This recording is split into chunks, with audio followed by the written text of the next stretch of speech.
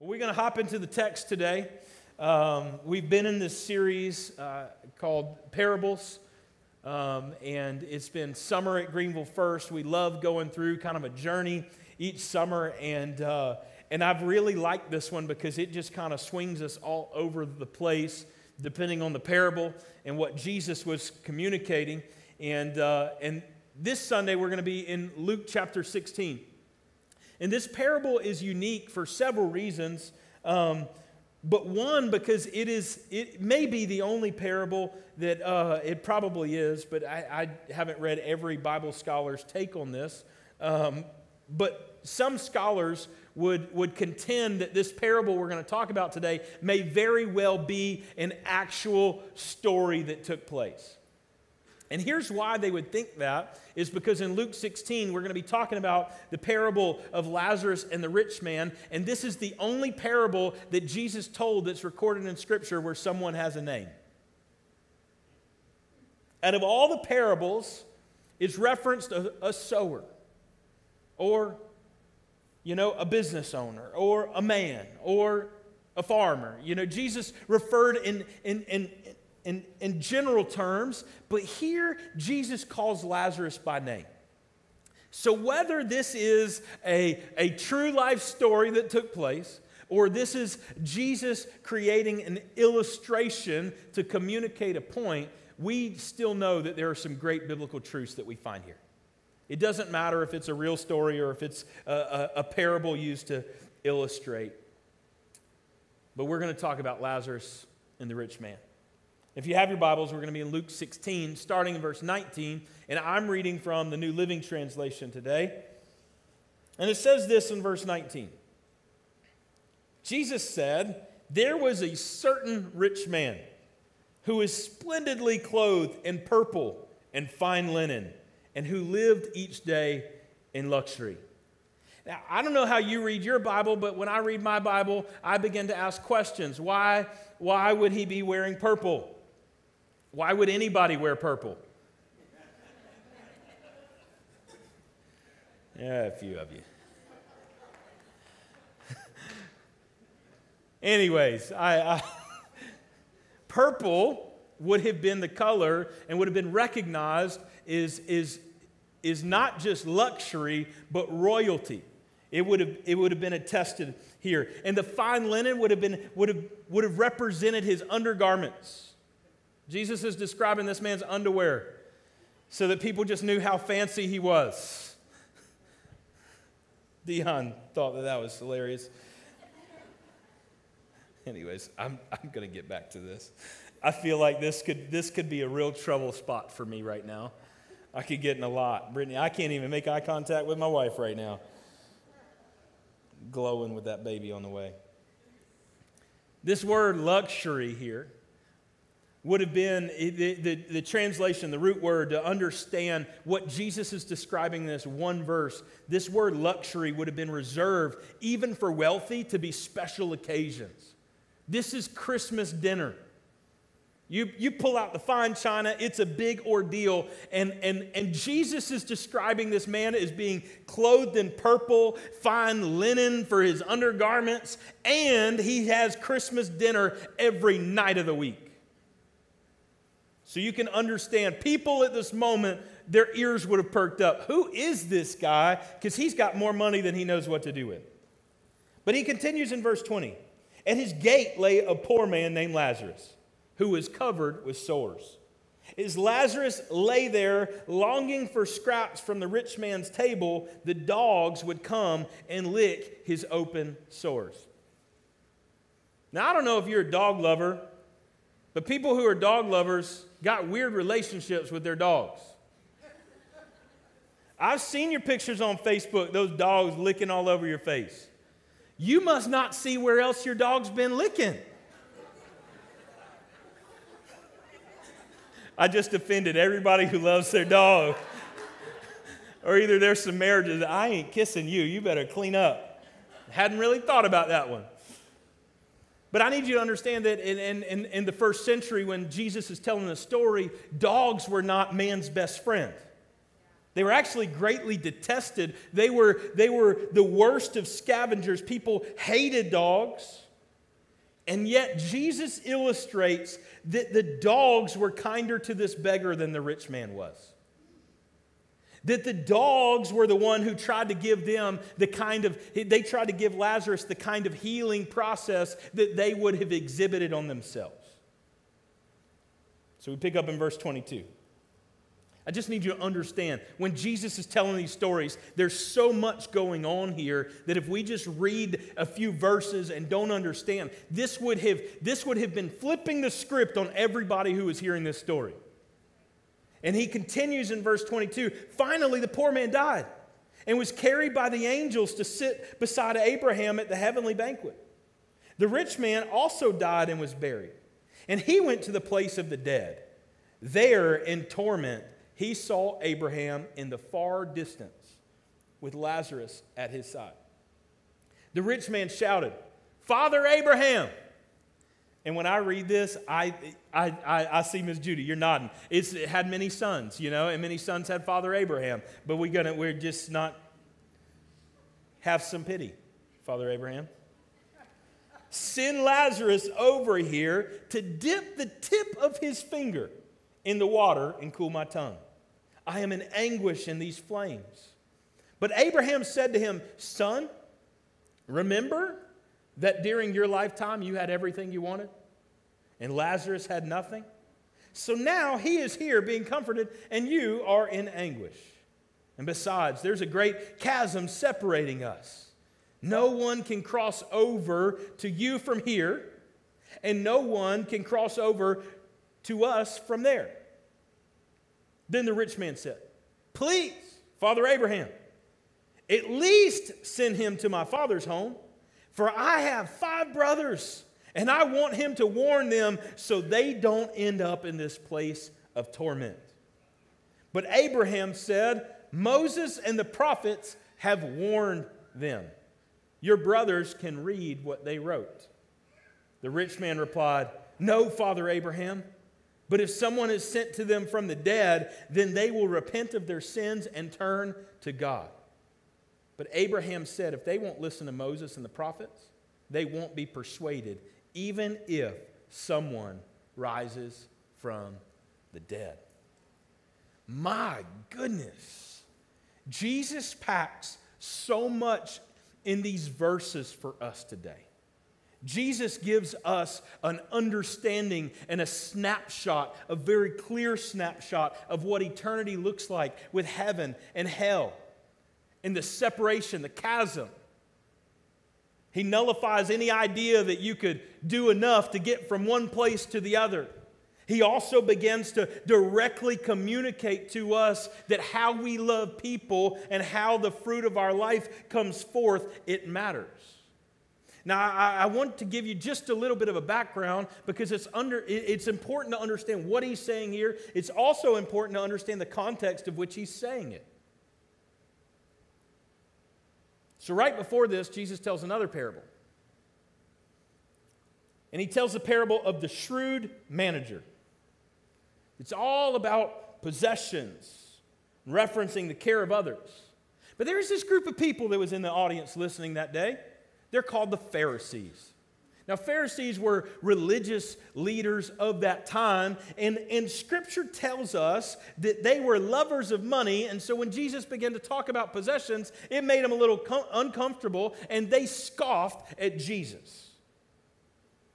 Now, I don't know. Maybe it's my imagination, but I don't know that they just wandered off after they scoffed. I can just imagine they were fuming, yet they still didn't. They were a glutton for punishment.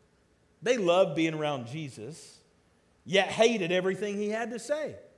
And so here we find, I can just imagine that Jesus is communicating to his disciples, but here's this group of Pharisees that have gathered around, and they're hearing exactly what he's saying.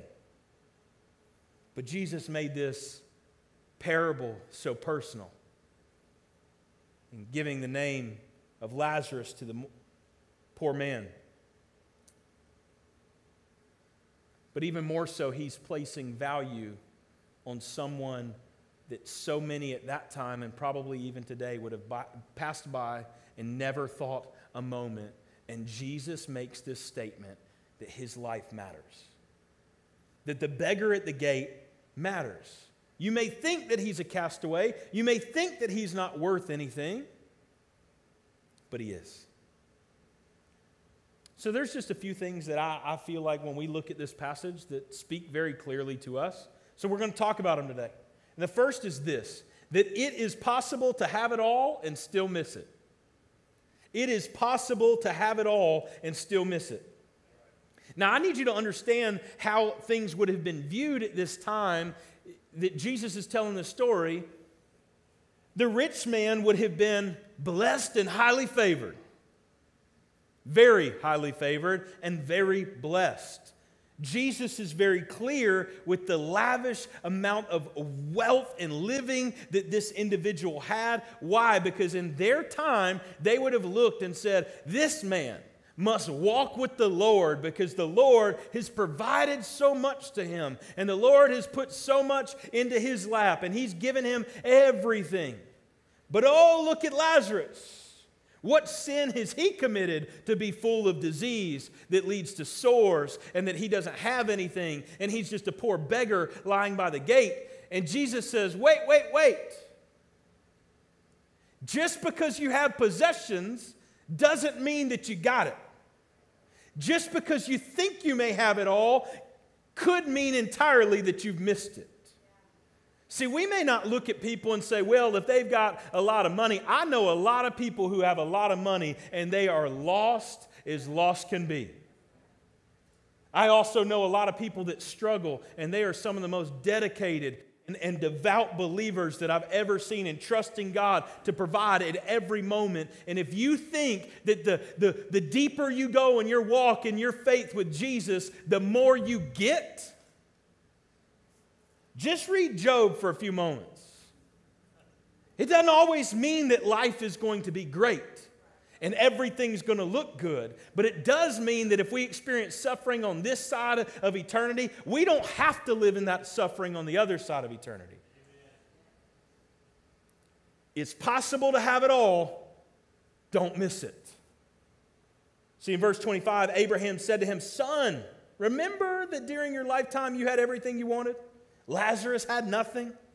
So now he's here being comforted and you're in anguish. Now I think that there's a key here that I want us to focus on, because this verse is basically saying during our time on earth, if we pursue things over God, after luxury for ourselves instead of love for others, then this earth will be the extent of our heaven.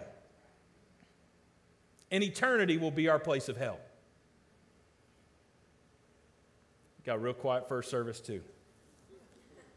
But during this time on earth, if God is our treasure, no matter how many bad things happen, then earth will be the extent of our hell and eternity will be heaven with Him.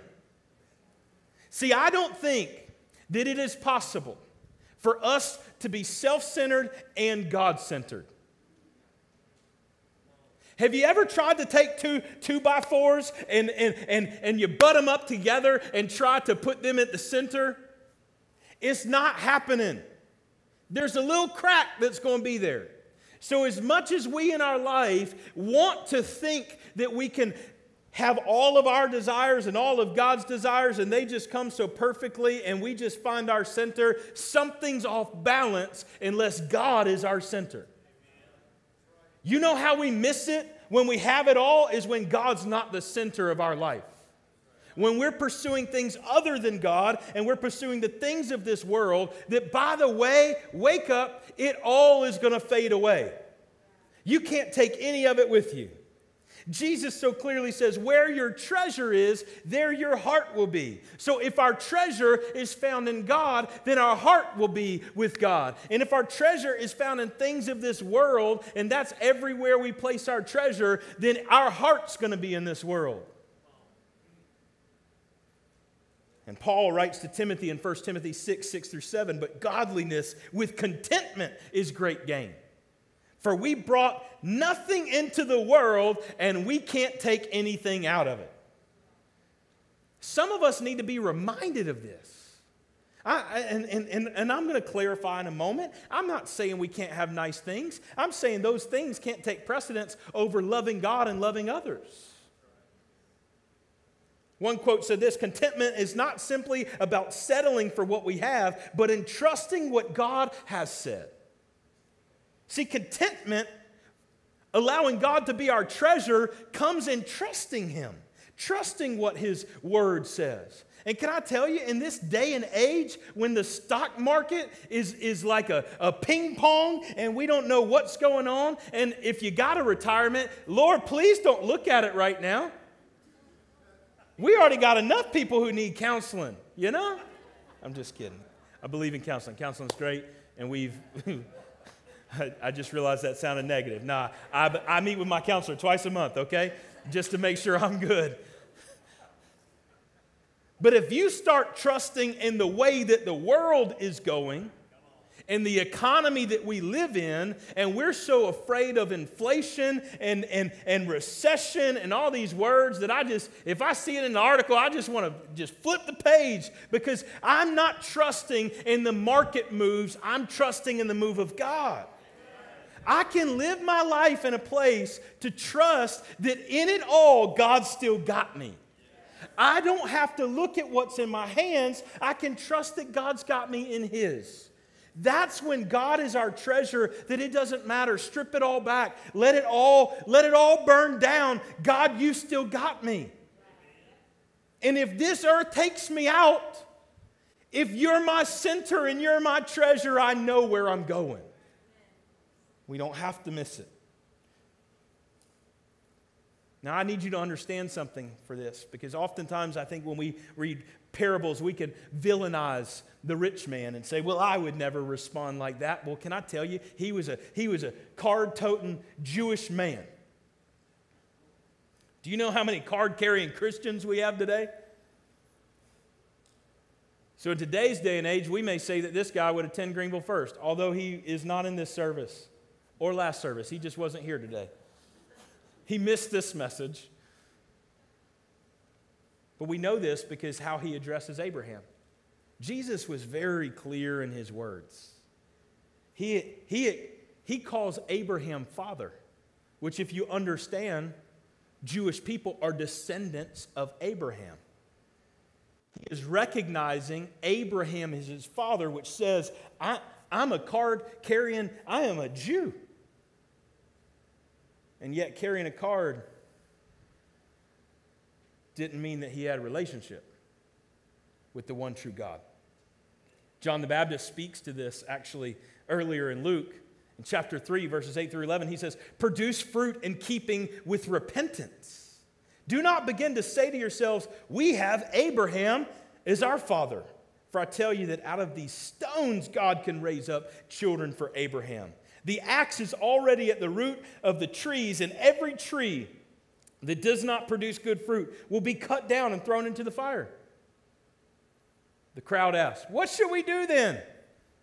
John answered, anyone who has 2 shirts should share with the one who has none, and anyone who has food should do the same. See, the rich man was saying, I'm a child of Abraham. Father Abraham, did you forget me? I'm down here. But the problem was he bore no fruit. He had everything, yet he still missed it. Being a Christian by title, being associated with the church, living off your grandmother's faith is not going to cut it when it comes to eternity. God must be our greatest treasure. Don't search for it all and miss Him.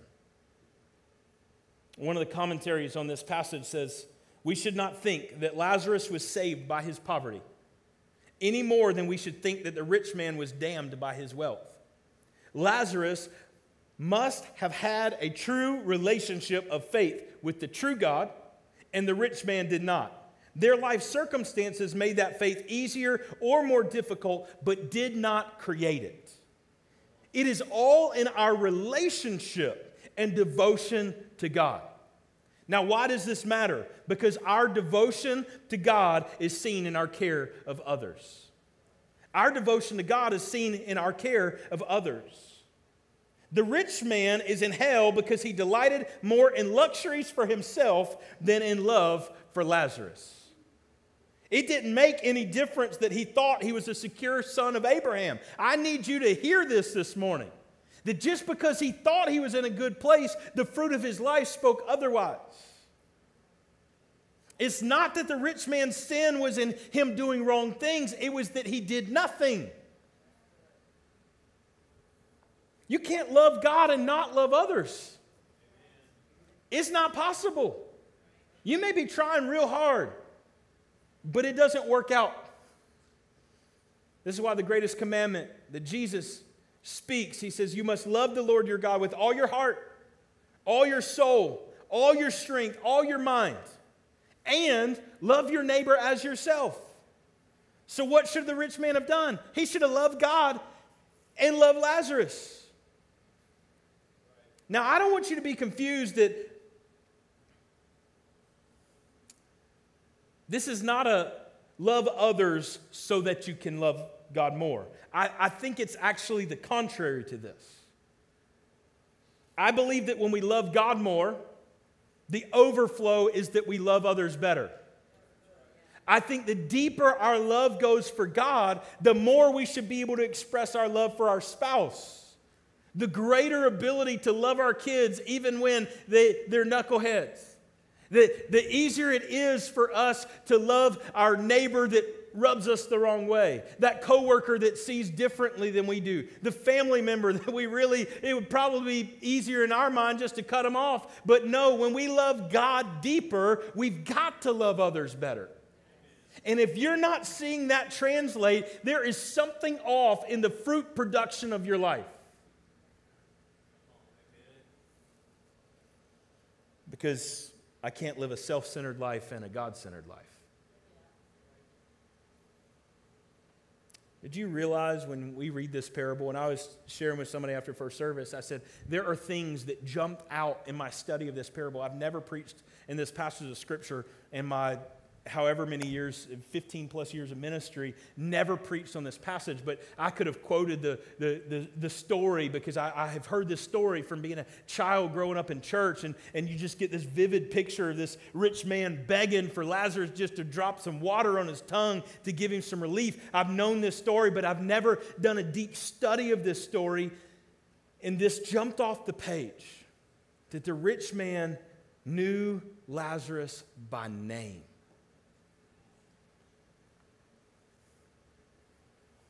He calls him by name, which tells us that during his time on this earth, he knew where Lazarus was. He knew who Lazarus was. He knew the needs of Lazarus and chose not to do anything about it. The hard question for us today is, who is the Lazarus in our life that's been sitting by the gate and we've done nothing to step up to the plate? Where's the fruit of our life? See, Jesus says this in Matthew 25:35. For I was hungry and you fed me. I was thirsty and you gave me a drink. I was a stranger and you invited me into your home. I was naked and you gave me clothing. I was sick and you cared for me. I was in prison and you visited me. Then these righteous ones will reply, Lord, when did we ever see you hungry and feed you? Or thirsty and give you something to drink, or a stranger and show you hospitality, or naked and give you clothing? When did we ever see you sick or in prison and visit you? And the king will say, I tell you the truth. When you did it to one of the least of these, my brothers and sisters, you were doing it to me. Caring for others, it touches the heart of God. Caring for others reveals the fruit of our life. And are we living God-centered or self-centered? It's why with so much intensity and conviction, I can stand here today and say, in light of wherever you stand on our current events and issues, we've got to do more to love well. We may not even know their name, and it doesn't get us off the hook for us not being a part of the equation to bring hope to the hopeless, to meet the need of those that are suffering and struggling. Because if we love God, we will love others. And the third and final point this morning is this. See, Jesus is talking about possessions, and he's talking about heaven and hell. And our third point this morning is this, is death is inevitable, the destination is a choice. Unless Jesus returns before we breathe our last breath, we are all going to die. And I promise you, I hate death. I hate it. But then there's that part of you that when you know confidently how someone has lived their life and that they've lived a God-centered and a fruitful life, I can promise you when I breathe my last breath, don't try and bring me back.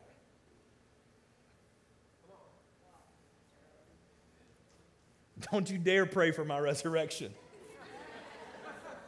Only one that can do that is my wife, okay? Why?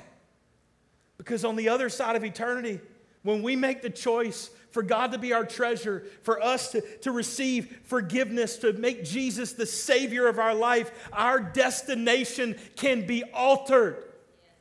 Because we are all born as sinners into this world. That the only way that we get to spend eternity with Jesus is to make Him the Lord of our life. I see the rich man. He's in so much torment. He begs Abraham to send word to his 5 brothers.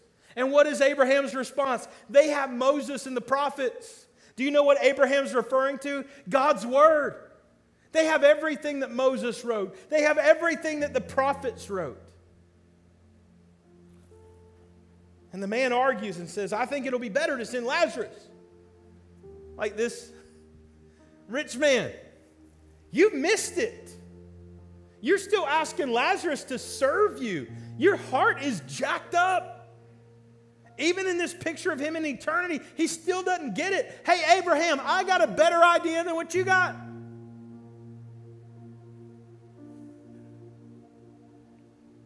He argues, I think it'll be better to send Lazarus, a man who has risen from the dead. And Abraham's response, if they don't listen to God's word, they won't listen to someone who's risen from the dead. Now let's remember who's communicating this parable. Who's speaking to the Pharisees, who's speaking to the disciples, who's speaking to those who are listening in this moment is the very one who's going to give his life so that we can experience eternity with God. And he's basically saying, if God's word doesn't do it for you, my death and resurrection is not going to convince you otherwise. You've got to make the choice. We pray for the supernatural. We pray for healings. We want to see a move of God's Spirit. But at the end of the day, God's word is always and forever will be true. Jesus, His sacrifice is real. We see it on the pages of His word for us. If we're waiting for a sign and a wonder for us to make the decision to spend eternity with Jesus, it's not going to change anything. We've got to allow Him to transform our heart to be receptive to His word. We all have a choice to make with how we live our lives on this earth and ultimately where we spend eternity. God's heart is that both men would have been in heaven. Well, how can you be convinced of that? Because I read very clearly in Scripture that God loved the world so much that He sent His Son so that none would perish, but all would have everlasting life. This is a glimpse at the heart of God. God doesn't want to see His creation, His image bearers, separated for eternity. Do you know what? Regardless of your opinion, regardless of your past, we were created in the image of the Almighty God. And the sacrifice of Jesus paves the way for all of us as sinners to spend eternity with Him. See, I think sometimes we just look at the cards we carry. Well, I'm a part of so-and-so church. I've been a part of that church for, I'm a Christian. Where is our fruit? Is our life God-centered or is it self-centered? Because let me tell you, a self-centered life doesn't pay well for eternity. But a God-centered life that is bearing fruit, has received Jesus as our Lord and Savior, we can be confident in where we will spend eternity. I want to invite everybody to bow your heads this morning. Close your eyes. Romans 10, 9 through 10 says this: if you openly declare that Jesus is Lord and believe in your heart that God raised him from the dead, you will be saved. For it is by believing in your heart that you are made right with God, and it is by openly declaring your faith that you are saved. This right here is why we have this moment every Sunday. Because we want to give people an opportunity to openly declare that Jesus is Lord. Scripture says that we've all sinned and fallen short of God's glory. We need Jesus as our Savior. God is our treasure. And I want to give you that opportunity to make the decision today. If you're here in this room and you just say, Pastor, my life has not been centered on God. I'm out of alignment. I haven't been bearing fruit. I haven't had a real relationship with Jesus. I need to make things right today. I want my destination to be heaven. I just want you to slip your hand up right now in this room. If you say, Pastor, I'm making that decision today. I see that hand. Thank you. Anybody else? You're here today. You'd say, I need to pray that prayer, Pastor. Ready to make things right. Hey, can we repeat this after me? Dear Jesus, I know that I'm a sinner and I need your forgiveness. I believe you died for my sins and I want to be made new. I invite you into my life. I want to trust you as my Savior and follow you as King. In Jesus' name, amen. Church, can we celebrate today?